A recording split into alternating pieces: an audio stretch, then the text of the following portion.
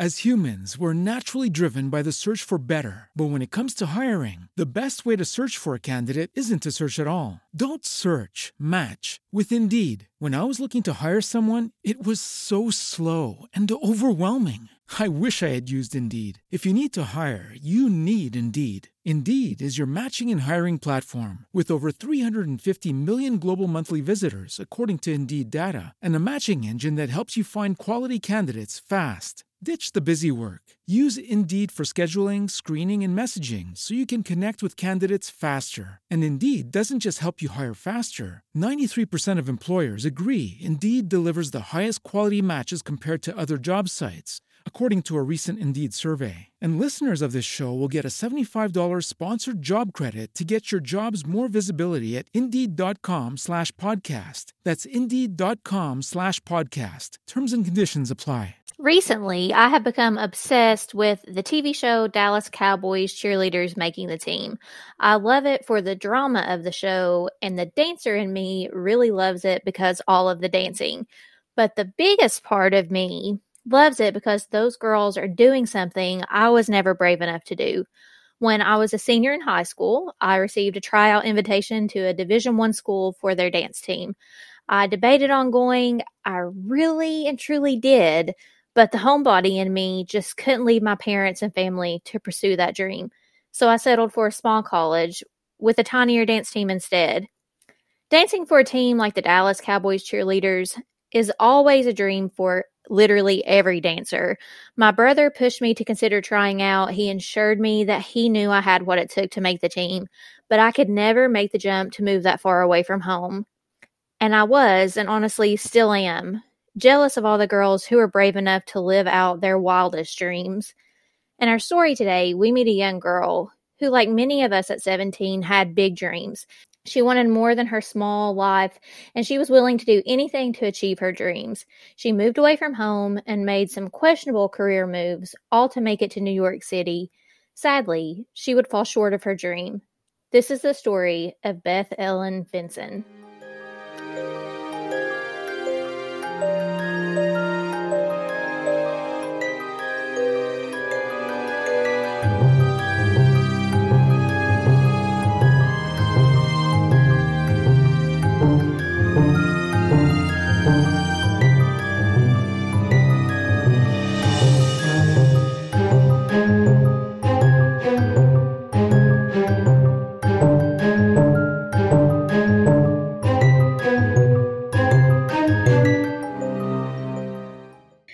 Welcome to Coffee and Cases, where we like our coffee hot and our cases cold. My name is Allison Williams. And my name is Maggie Dameron. We will be telling stories each week in the hopes that someone out there with any information concerning the case will take those tips to law enforcement so justice and closure can be brought to these families. With each case, we encourage you to continue in the conversation on our Facebook page, Coffee and Cases Podcast, and to follow us on Instagram at Coffee Cases Podcast and on TikTok at Coffee and Cases Podcast. Because, as these families know, conversation helps to keep their missing family member in the public consciousness, helping to keep their memories alive. So sit back, sip your coffee, and listen to what's brewing this week. Okay, Maggie, I promise I'm not going to talk to you about this each week, but I have to bring up Crime Door again. Okay. Because, again, my obsession continues. So, Sleuthhounds, if you don't know this about, like, I get fixated on something like this, and then I can't let it go. But, like, let me explain to you why. Are you ready? I'm ready. Because they write freaking awesome descriptions of their cases. Like, I'm just scrolling through the cases on Crime Door that they've just recently posted. And here are some of the descriptions. And if this doesn't draw you in, I don't know what will. Mother misses dinner, vanishes. That's one. Pregnant woman found dead in barrel. That's another one. I got a notification about that one, and I want to check that one out. Yeah. Woman's mummified corpse found in trunk. Oh, my. Woman disappears while on phone call. That seems kind of difficult. Woman strangled with sweatpants. Like, these are the descriptions. And so every single one of them, I'm like, I kind of need to read that right now. Need to read it. Right, exactly. And then, of course, I get excited when I see a case that, we've covered, and then I see us on there again listed, like Rico Harris. I'm like, oh, there we are. And then I get all excited. Oh, goodness. It's okay. Obsessions are okay for stuff like this. Yeah, exactly. In moderation. That's the word I'm looking for. There you go. Okay. Sorry, Maggie. I'm ready for your show. Okay. So, Sleuth Hounds, you may have noticed if you follow us on social media that Allison and I have posted a very important question, and we've talked about it in the show maybe a couple times, but again, we're just coming to you guys and wanting your input and your kind of feedback on where you want to see Coffee and Cases head in the future. So because Allison and I have taken on, this initiative to cover some lesser known cases, as we mentioned, that can pose a problem when we're researching, because there's not always as much research on like a local small missing persons case as there is something that gained a lot of national attention. Right. So we want to know, would you guys prefer us to stay as we normally do, like 40 to 50, 55-minute shows, and then just like throw in a couple of like 20 or 30-minute episodes like in the regular rotation? Or would you want us to just keep every week as like the 50-minute show, but we could offer like a Patreon package that would give you like the 20 to 30-minute kind of like mini episodes? Right. And that's pretty common. And that would be, as Maggie said, additional content. So we would still have our weekly, every Thursday episode, and then offer those shorter episodes via something like Patreon.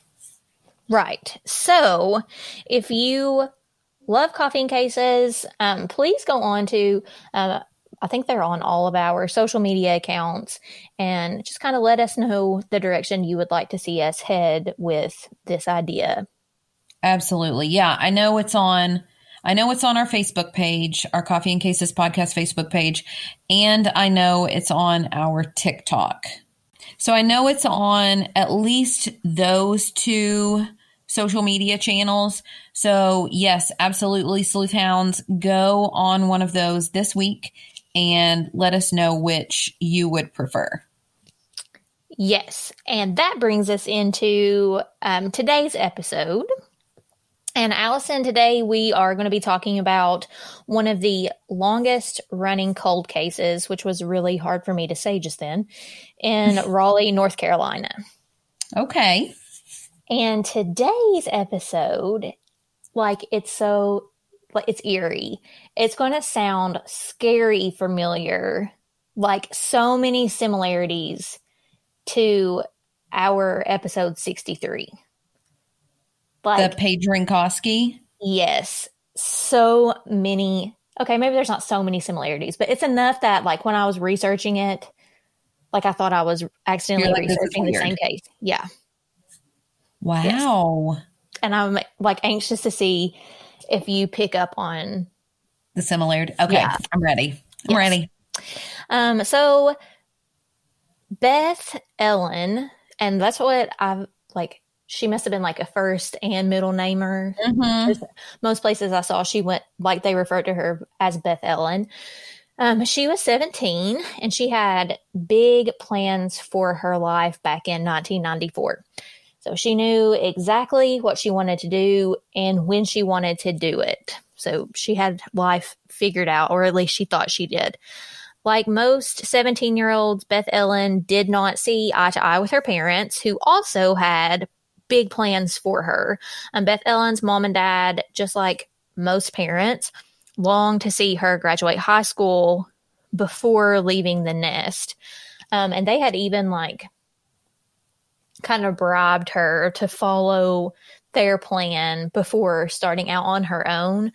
but she just couldn't wait any longer to start on this journey that she had in mind for herself. She knew that she wanted to make it on Broadway. They had said, you know, like, if you graduate high school, we'll pay for an apartment for you in New York City. And she just couldn't wait. Oh, no. So she left before? Yes. So she leaves home, like drops out of high school, despite her parents' efforts to keep her there. And she moves to Raleigh, North Carolina, I guess as like kind of like a halfway point in pursuing her career to eventually make it to New York City. Maggie, I see so many kids who are like, I just urge my kids, any who want to drop out, even if they could make it in something like this, I'm always like, get your high school diploma so you got the backup plan. Yeah. And I mean, I have that conversation with my 7th grade kids because, you know, at that age, some of them don't really understand, like, you know, what it takes to survive in the world. Right. So I try to tell them, you know, like, at least have that to fall back on. And I think Beth's parents tried to have that same conversation, but she was just really stubborn and just like went against what they had in mind for her. I feel like that happens quite often, though. I mean, I see it a lot as a high school teacher that, like, the students will have the very idealistic, like, view of what life is going to be like, and, you know, that they're going to be able to do what they love and still make enough money to live. And, you know, and the parents are like, let's take the more practical career. And that's hard. Because, I mean, I totally get it. I mean, we're teachers, and that's not even necessarily a quote unquote, quote, practical career because our salaries are very high, especially compared to our student loans. Yeah, true that. But like, I get her excitement and her drive, and I think her drive is admirable. But I get where her parents were coming from. And as a parent, I probably would have been pretty upset if my child, you know, dropped out with just that little time left. Moving away from home, just like you said, was a lot harder for Beth Ellen than what she thought it would be. She quickly learned that making her dream come true, like making it onto Broadway, would be much harder than she ever could have thought.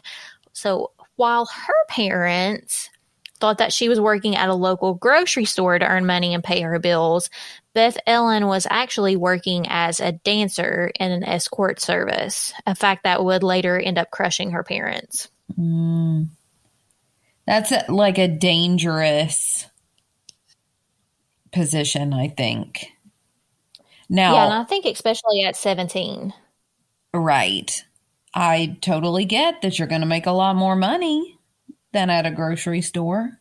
True, but I don't really think that she did, though, because I think she was struggling to make ends meet how she thought she was going to be able to with this career. Right. She was often called to hotels to dance for clients, and on the night that she disappeared, that's exactly what happened. So she and her boyfriend, Rick, were watching a movie in her apartment near, well, actually, you know, I don't really know. I never could find if it was like their apartment together or just his apartment. Like I'm not for sure. Like, okay, what her living an apartment. situation. Yes. And it was near North Carolina State University on August the 16th, 1994. So she's called for a job. He knows that she's like an exotic dancer. And so she leaves around 2:30 in the morning to head to the Innkeeper Hotel. But she never made it there. Man. Again, this makes me nervous, even just no matter what your job is, leaving at 2:30 in the morning. Yeah. And like, she hadn't even been in Raleigh all that long. Like, I'm wanting to say, if I can remember correctly, just a couple weeks. Oh, gosh. Yeah. So it's not like she was there for a while. It was just a couple weeks. And actually 3 hours after she leaves the apartment, police are called to go check out like an abandoned car, and they find a white 1990 Mazda 626 in front of a car dealership on Capitol Boulevard. And it's like kind of near some warehouses and kind of like hidden from the road. And that car belonged to Beth Ellen Vinson. But this car, I'm guessing, is nowhere near the Innkeeper Hotel. No. And, while this may sound weird, that you come upon like an abandoned car, for the purposes of our show, finding an abandoned car in front of a car dealership isn't the oddest thing that we have ever talked about. True. But the condition the condition they found her car in was odd. Odd how? So, Allison, Beth's car was found. Are you ready for this? Yep. With the engine running. So just like Paige Frankowski's. Yes. The door, like the driver's side door, open. The radio blaring. So obviously this was not like flat tire or some reason why the car was left there. Yes. Like it was left in a hurry. Yes, and it appeared that all of Beth's personal possessions were in the car, like all of her clothes, things she had taken when she'd moved out of her parents' house. And the most disturbing part is that a single shoe was left behind on the floor on the driver's side. Which tells you this was not voluntary. Yes, and just for comparison's sake, I went to the script for the Paige episode that we did. And I literally wrote, Paige's shoes were left in the car. Her purse and wallet still inside. Her wallet was full of money. There were personal items, including important looking papers, also left in the car. What's more strange is Paige's silver Oldsmobile was idling with the keys in the ignition, light, and radio on, and then the open beer can in the seat. And Paige was nowhere to be found, and neither was Beth. Like, the similarities in this, though. Yeah, that is creepy. Hopefully this time, though, the police aren't going to be like, oh, let's just have it towed somewhere.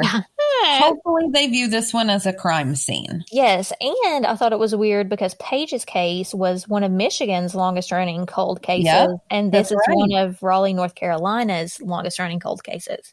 So, like, am I making connections that aren't like there, or could I be onto something? You're the super sleuth. Yes. So anyways, back to today's story. Besides the fact that we know how the story ends, like, I don't think to an investigator coming upon an abandoned car at a car dealership would be like super off-putting. We've talked about the fact that we as humans rationalize things. So in my mind, if I were a police officer responding to a report about an abandoned car that is still running, I could totally see myself just thinking like the driver must only be like a few feet away. Maybe they're, needed to get up and stretch their legs. They were sleepy. Maybe they had a flat tire and walked to get help. Because, this was 1994. So it's not like we had the cell phones of today. Yeah.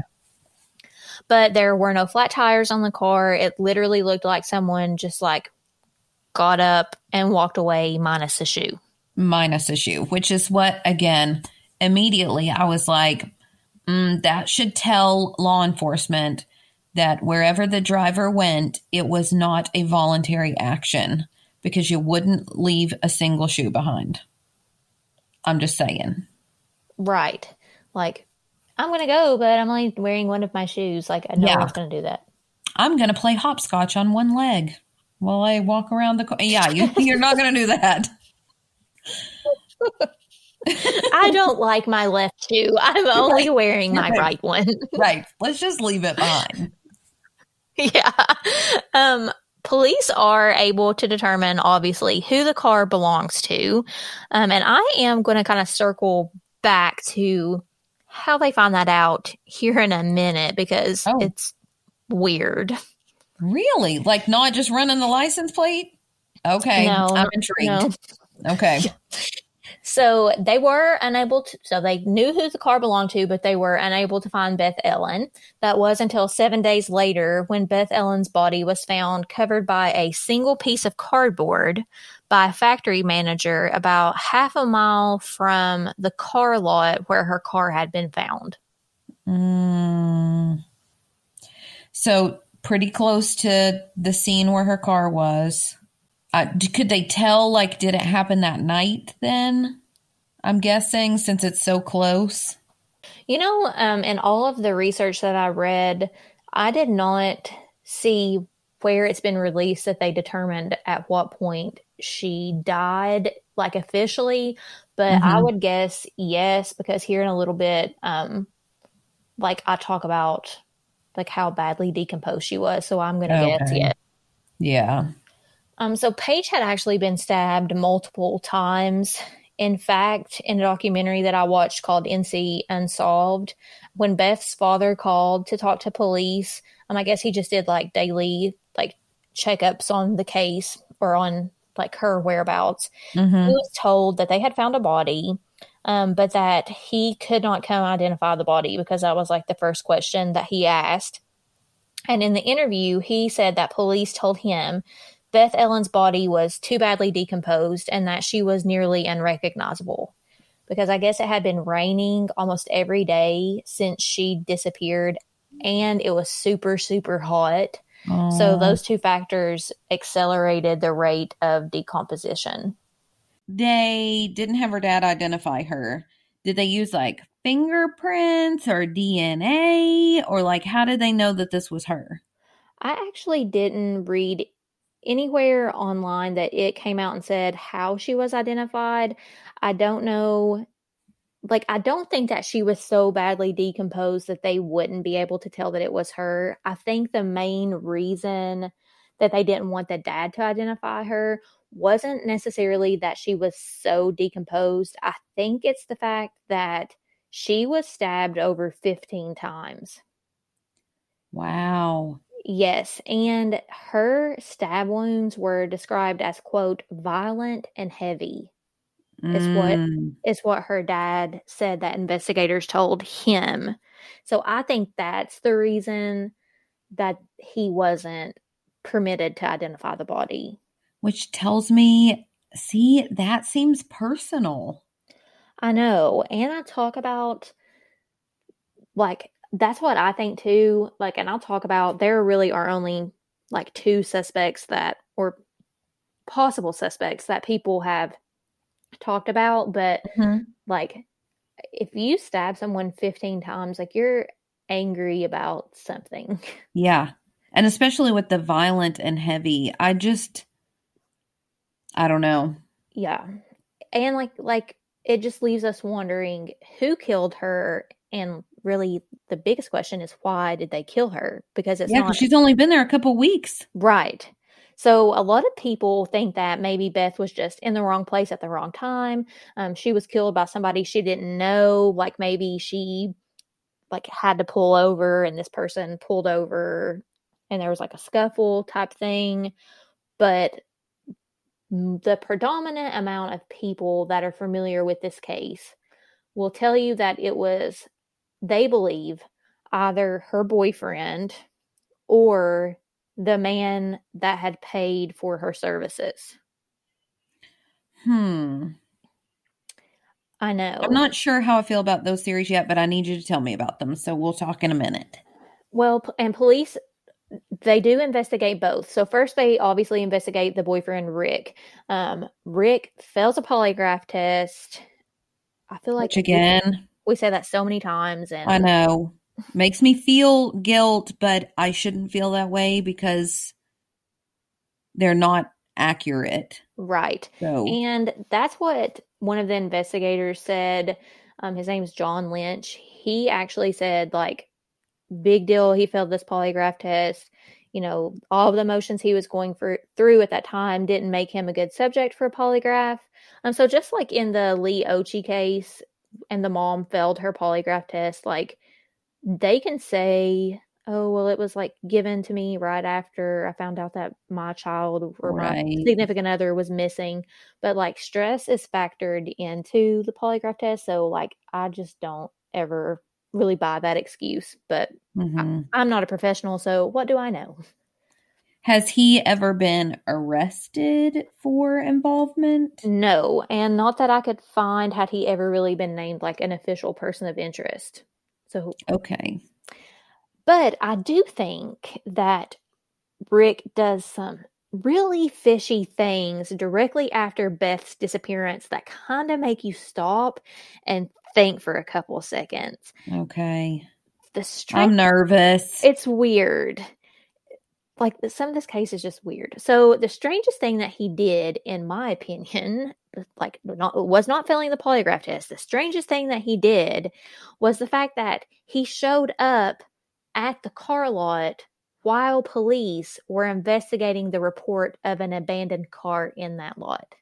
So, like, before he even knows, before this car is even identified, please do not tell me this is how they knew it was her car. Yes, it's how they knew it was her car. Oh my goodness. Yeah, that's weird, especially if, as you said, it is like off the beaten path, like not on, because like tucked away a little bit. Then this is not just happenstance. Like, oh, I just happened to drive by here at 3:30 in the morning. Oh, at 3:30 in the morning, and just happened to see my girlfriend's car and, police looking at it. So he tells police that he's actually out searching for Beth, and that's how he stumbled upon the car, because she's been missing for like 3 hours at this point. But she hasn't. Well, she's been gone. I guess I should say she's been gone from his apartment for about 3 hours. So but maybe he knew where she was going. Like, I'm sure that's not like let me go in. Oh, 2 minutes later, I'm leaving. Right. That's what I thought too. And like, the weird thing is, like, he knows she's going to this like innkeeper motel place. Yeah. So why would he? That's good point, Maggie, because that's why I said, is the place where her car was anywhere near the innkeeper hotel? And you said no. It's actually, from some things that I read and some like videos I watched, in the opposite direction. Like, he would have needed to go, I can't remember, like he would have needed to go like south, for example, on this road, and her car was found like on the north side of the road. So if he knew that she was at this innkeeper hotel, like, he wouldn't have been going by her car. And police say, like, even if he had been driving the direction where her car was located, like, he wouldn't be able to see her car from the road, like, as he's driving, to say, like, holy crap, I need to pull over. That's Beth's car. Okay. This is super fishy. I know. And super fishy. Police probably know more than we do, but like, that alone to me was just bizarre. So, like, makes you think, okay, if he didn't do it, he was involved in it. Because why would you drive? If I'm supposed to be, like, driving to my parents' house, which is northeast from where I live, and all of a sudden Rodney's, like, driving south to Atlanta, and it's like, I'm just looking for Allison, like, just wondering where she was, and then my car happens to be there when I'm supposed to be at my mom's. Yeah, that's like, I don't know. I don't have a good feeling. No, and that's not the only thing that, like, kind of makes you stop for a second about him in this case. So we know that Rick last saw Beth Ellen at 2:30 in the morning. His roommates didn't get back to the apartment until 3:30. So that left Rick with like an hour long time frame where he has no alibi other than to say, like, I was just chilling at home. And that's okay. That one I'm going to overlook, because, like, that would be hard. Because let's say, like, I come home from school and then something bad happens. And then just because I happened to be home alone where nobody can corroborate. Right. I get that. Like, I wouldn't want to, find him guilty because of that. Now, the car thing, I'm still hanging on to that. I'm not letting that go yet. I'm like you. I don't think that the lack of an alibi really, like, implicates him in any way, but the fact that he showed up, like, at the, like, abandoned car scene is something that, like, I keep going back to. But again, doesn't necessarily make him guilty. He literally could have, maybe he already checked the other direction and he was, like, coming back the other way. I don't know, but that's a possibility. Unless this was a place that they frequented often. Like if they often went to this car lot, or maybe this is a spot where like if she's this escort, like whatever the, business guy she works for, I say guy, it could be business girl, whoever she works for, like maybe this is where they meet before she goes to these jobs. Yeah. Like, I mean, maybe there could be a reason, but then if that were true, you'd think that he would have told police that. Exactly. And there's not really any more like investigation involving Rick past like the failed polygraph test and the no alibi and the car thing. Which tells me there's no physical evidence. Yes, agreed. And then the second person that also this lead or investigation portion goes nowhere is the man that she was going to dance for. So apparently this man had been on a binge of drugs, drinking, and hiring dancers for about 24 hours when Beth is supposed to arrive at his hotel. Bachelor party? I think it's just the dude alone in the hotel room. Okay, that I find that creepy too. Yes, I did too. But in fact, he was so inebriated and had been dealing with so many escorts during that 24-hour period. He is unable to definitively tell police if he saw Beth Ellen that night or if he did not. That's a bad problem. Right, because I feel like that kind of hinges on things. But they are several months later, and I cannot find how they figured this out, but they are able to determine a couple months later that the man,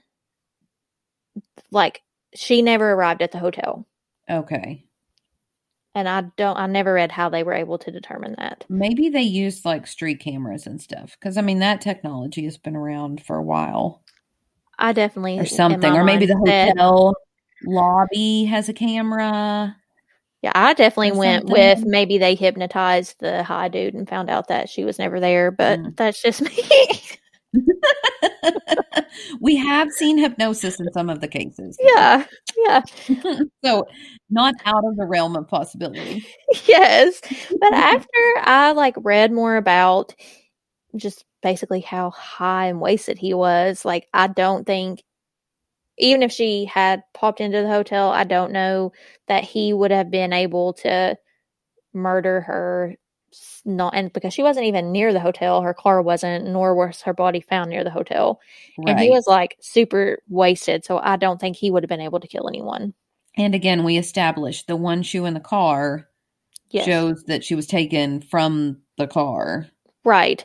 So in my mind, I am saying, okay, something has happened to her on her way to work or her this job. Her parents believe that Beth was trying to actually escape the life that she had found herself in. They felt that she was overwhelmed and that she was getting too deep into this lifestyle that just wasn't for her. And they kind of piggyback on the fact that her car was packed with her clothes and all of her possessions. But they believe that she was on her way home to re-enroll in high school, graduate, and get her life back on track. For me, though, if this theory is true, then I have to assume that because Beth was getting out of this escort ring, she made someone mad. Mad enough to chase her down, get her to pull over, and then to kill her. See, I don't know. I think that's wishful thinking on the parents' part. I get why they would want to think that. I do think it's bizarre that she has so much stuff in her car, especially if she does have a place down there, unless she was lying about that. And maybe like you said earlier, you didn't know if that was her boyfriend's apartment or when they shared together. Maybe she was kind of living out of her car. That's true. And to go back to Dallas Cowboys cheerleaders, some of the girls do that until they find an apartment. Yep. So, I mean, it could be something like that. And really, assumptions are kind of all that we have to go on. Police are able to deduce that Beth Ellen probably struggled with her attacker, and that's the reason that a shoe was left behind. Agreed. We can guess also because the car door was left open, so it was kind of like in a rush. They are able to determine that she put up a good fight, trying to like fend off her attacker, which kind of makes me think like I feel like we should have DNA evidence in this case. Yep. I was just thinking that because I was thinking, what about under her fingernails? Like even with decomposition there, I would think that there would be some under there, or like on the steering wheel or something. Or like the door handle. Yeah, the door handle. Because if she's going to be pulled out, then you'd think there would be. And her family says there's no way that she would have pulled over for someone that she didn't know. So they are saying it had to have been somebody that she knew and trusted enough to pull off the side of the road. And I have to agree with them. Yep. Just, I mean, not even with the fact that like she wouldn't pull over for a stranger, but the fact that she was stabbed, like we said, is such a personal way to kill someone. I feel like it almost had to be someone who knew her and had a personal issue with her or had anger with her, you know? Yeah.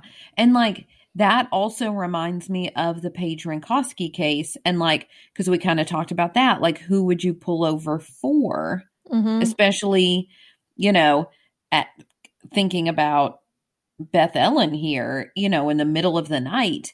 And the only people I can think of is if I knew that someone I knew, you know, was in a car behind me or in front of me or whatever, or if it were an officer. Oh, I hadn't even thought of that. Because we talked about that with the Paige Rinkowski case.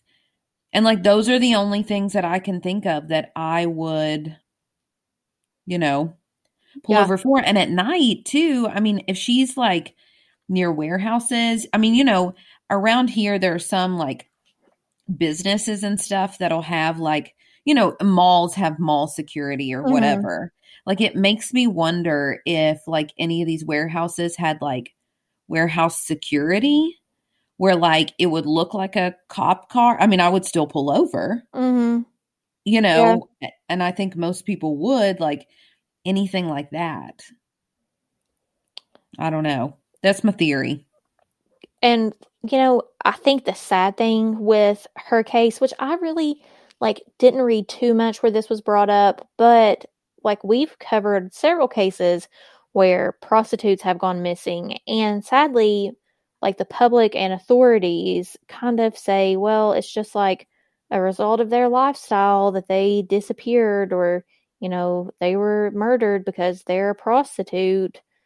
That's sad. Like, nobody deserves that. No family deserves that. Exactly. Like, regardless of what they do as a like career or to earn money to pay their bills or feed their family, like they're still people at the end of the day. Right.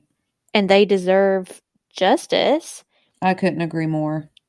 So the homicide detective that was actually assigned to Beth Ellen's case back in 1994 said at a news conference, and I believe this was like the 20th anniversary of Beth Ellen's death, that he still believed the case could be solved and that someone somewhere has to know something that would lead to a break in the case. And there was actually an article called "The Goldsboro Teens Murder Still Unsolved 20 Years Later" that same investigator is quoted to say, quote, "If you've been living with this for 20 years, if you've been carrying around a burden for 20 years, it may be weighing on you and it may be time for you to remove that weight," end quote. Let's just hope that, you know, again, that's why we cover these cases that are lesser known, because maybe somebody somewhere will hear it and be like, you know, this person I know wasn't at home that night and, you know, was super interested in the case right after, or, you know, something, some detail. Taking a leap of faith and moving from home to chase your dreams takes a lot of courage. We know that Beth Ellen was filled with courage. Courage to move away from home, courage to leave her previous life behind, to become who she wanted to be. courage to chase a dream at all cost. Now it's someone else's turn to be brave. This case has been unsolved for too long. Someone saw something or overheard something. By this point, they have had to. We need you to be brave and give those tips to police. If you killed Beth Ellen, be brave and turn yourself in. Have enough courage to give this family peace. Beth and her family deserve to know who killed her and why she had to die.